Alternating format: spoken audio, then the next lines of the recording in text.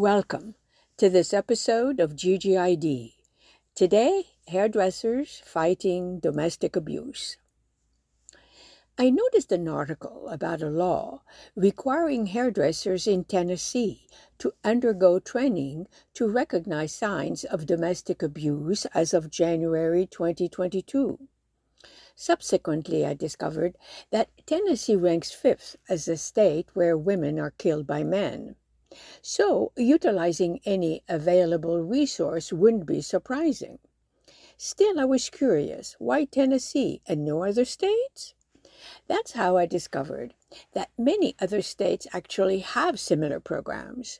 New York, Illinois, Massachusetts, and to my great surprise, that list included Texas, or at least certain counties in Texas, with a program that began in 2015 in Brazos County, where about half of violent felonies were from domestic abuse situations.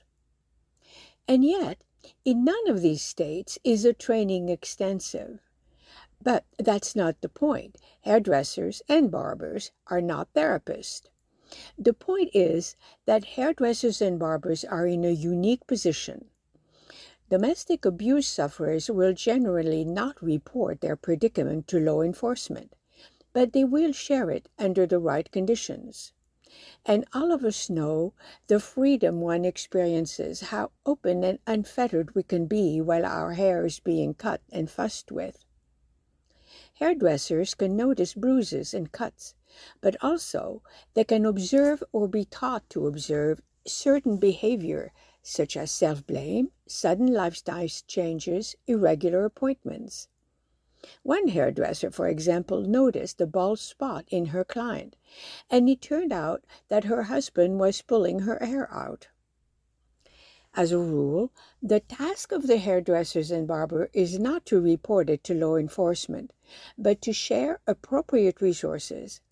That can be something as simple as giving them a phone number or two. In Tennessee, it took a while for the law to be passed. The legislature did not want to appropriate funds for the training. Finally, a sponsor came through. Training hairdressers and barbers is such a common-sense approach to a delicate problem. I don't know if it's yet in all states, but I would surmise in a short time it will be. Thank you for listening, and until next time, let's make sure that we notice all that's good out there.